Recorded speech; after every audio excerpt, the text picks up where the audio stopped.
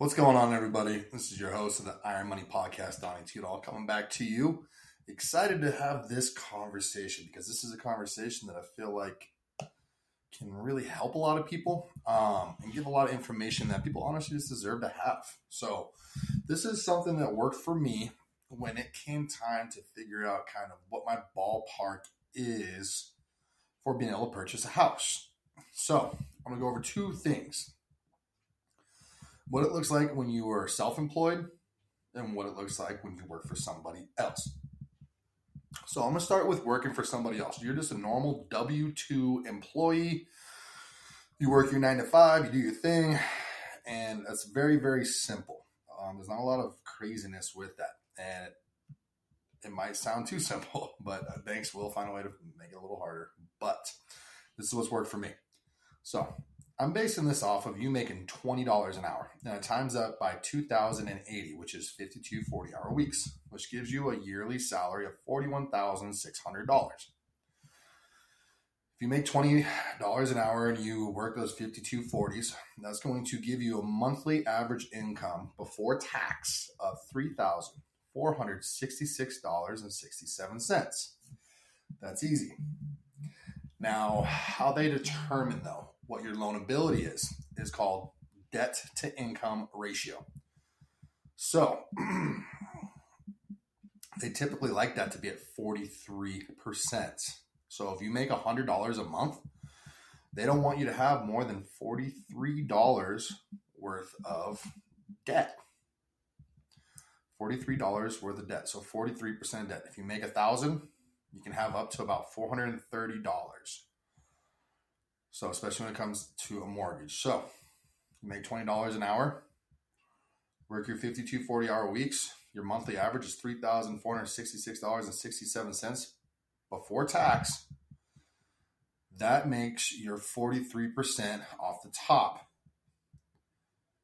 $1,490.67. Now, I've seen this done two different ways. I've seen it done off the monthly income. I've also seen it deducted out of the 43%. So I'm going to go having these next numbers pulling off the 43%. 43% of your monthly income is $1,490.67. Now, let's say you have a car payment or a credit card. You're not able to pay off fully or, something along those lines. Recurring credit that you owe monthly. So let's say that is $75. Well, we're going to take $1,490.67 minus $75 for your debt. That leaves you with $1,415.67. Now, let's say you have something that is not like a typical debt. Like, let's say you had your tax return or your taxes filed and you actually owed money, but you didn't have enough money to necessarily put that all up. So you had to get a payment plan put in place, and it costs you $25 a month. So you're going to take that $1,415.67, and you're going to subtract that $25 a month debt to the IRS from that. And that's going to leave you with $1,390.67. And that's where the buck stops. You can afford a $1,390.67 a month mortgage. Well, how can I tell how much I can buy a house for with that? Well, the number that I found is kind of based off putting 10% down. If you put 10% down and you times that $1,390.67 by 162.5, it will tell you that you are clear to finance $225,983.33. So that means that you could probably be looking to buy about a $250,000 house. 10% down on $251,092 is going to leave you financing $225,983. That's pretty simple. Nothing too crazy there. That's a pretty easy way of doing it. Alrighty, so most people work for somebody else. There's that. Let's get into what is a little bit more complicated, which is what I have to deal with on a consistent basis, and sometimes it makes me want to rip my fucking teeth out. Again, this is not what I do for a living, but this is the numbers that have allowed me to get pretty damn close. There are some extenuating circumstances where it's not on point. But so far, the friends that I've helped, in my experiences, these things have been pretty damn on point. When you are self-employed, you work for yourself, they're going to make you work on your 24-month average. So let's say it's your first year. First off, it's going to be difficult as hell. They really, really fucking ride you. But let's say you do have a bank that works with you, and let's say, you take that first year and you make $100,000 that year. And after everything is taken off, it leaves you $75,000. They're going to make you divide that by 24 because they make you do a 2-year average, which makes it hard. But I'm not going to go down that rabbit hole. What I'm going to do is I'm going to do a 2-year average, and this is what it's going to break down at. Your pre-tax gross for year 1 is $100,000. Year 2 is $115,000, which puts your combined 2-year gross at $215,000. That doesn't really matter though. We're just looking at the number 215 right now. So 215.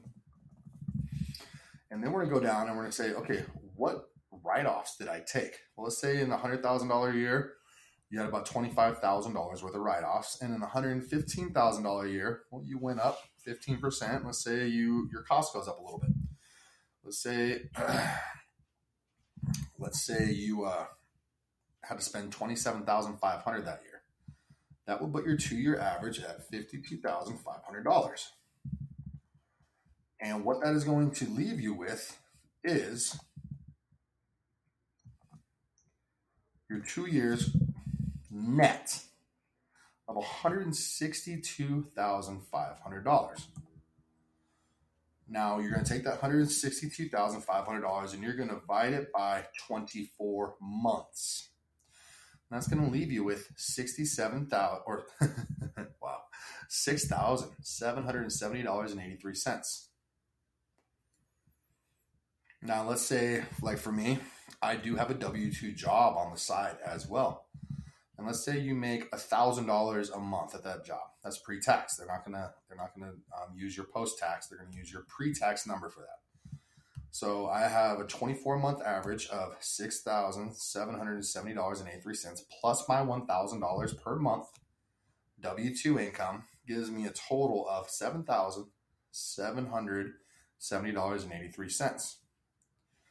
43% of that is $3,341. So that's what we're working with for now. Now, let's say you have a car payment and it is $500, whatever that may be.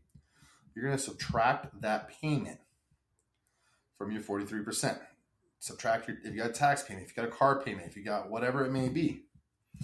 Okay, you are going to subtract $500. So that's going to take my $3,341 and it's going to drop it down to $2,841.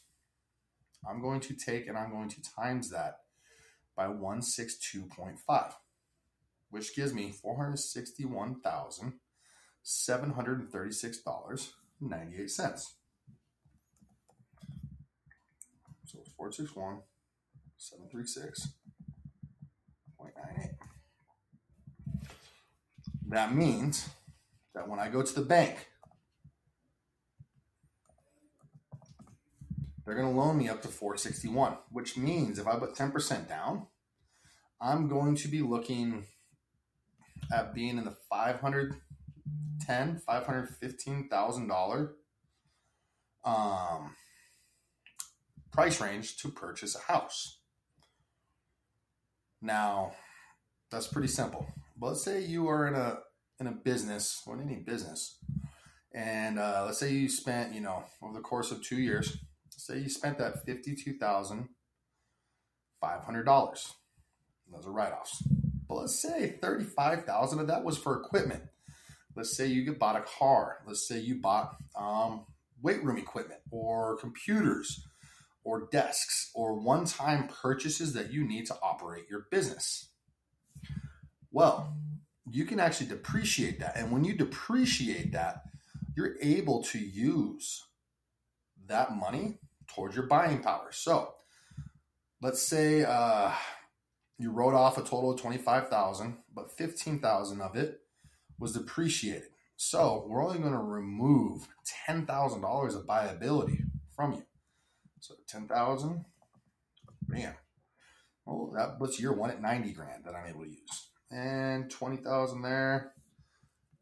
So the second year, $27,500. Let's say you were able to depreciate $20,000 of that. That's going to leave you with $7,500. That's all you have to pay taxes on, or that's all is being written off at this point. So now your second year, you have $107,500, which puts your 2-year average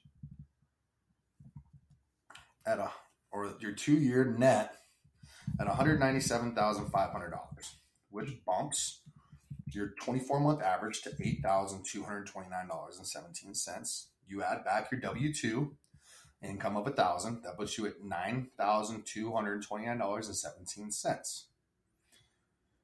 43% of that is $3,969.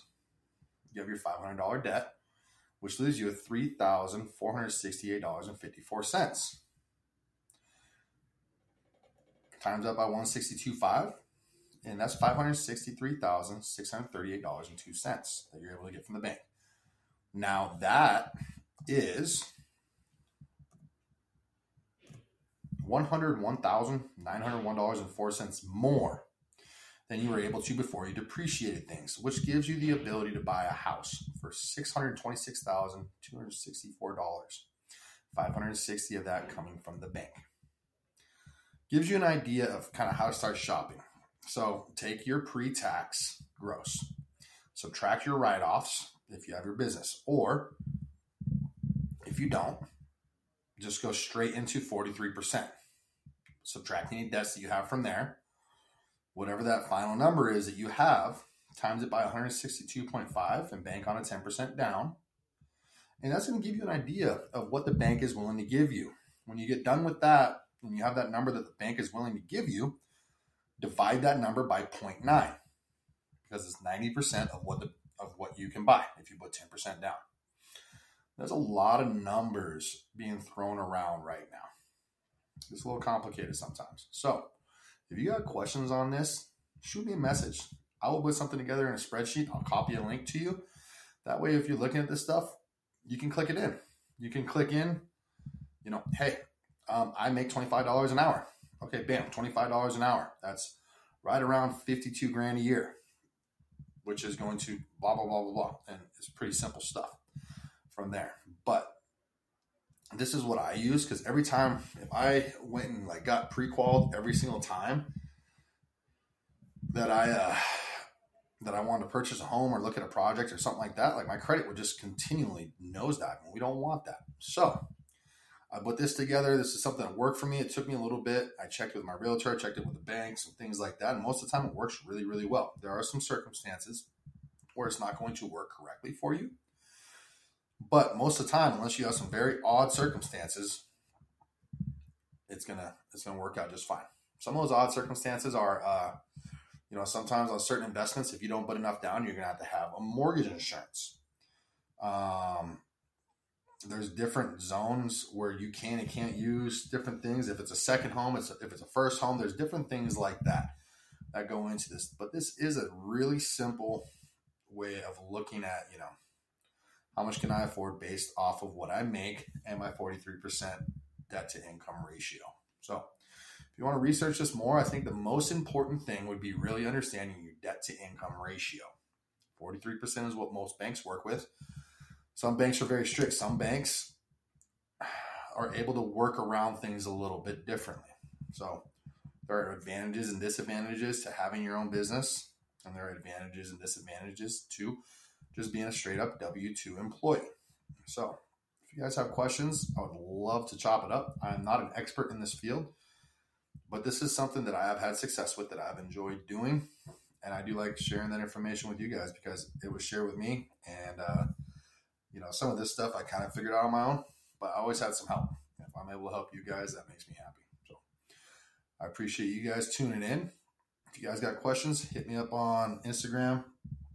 Y'all know how to get a hold of me. And I appreciate you guys tuning into the Iron Money Podcast. See you guys next time.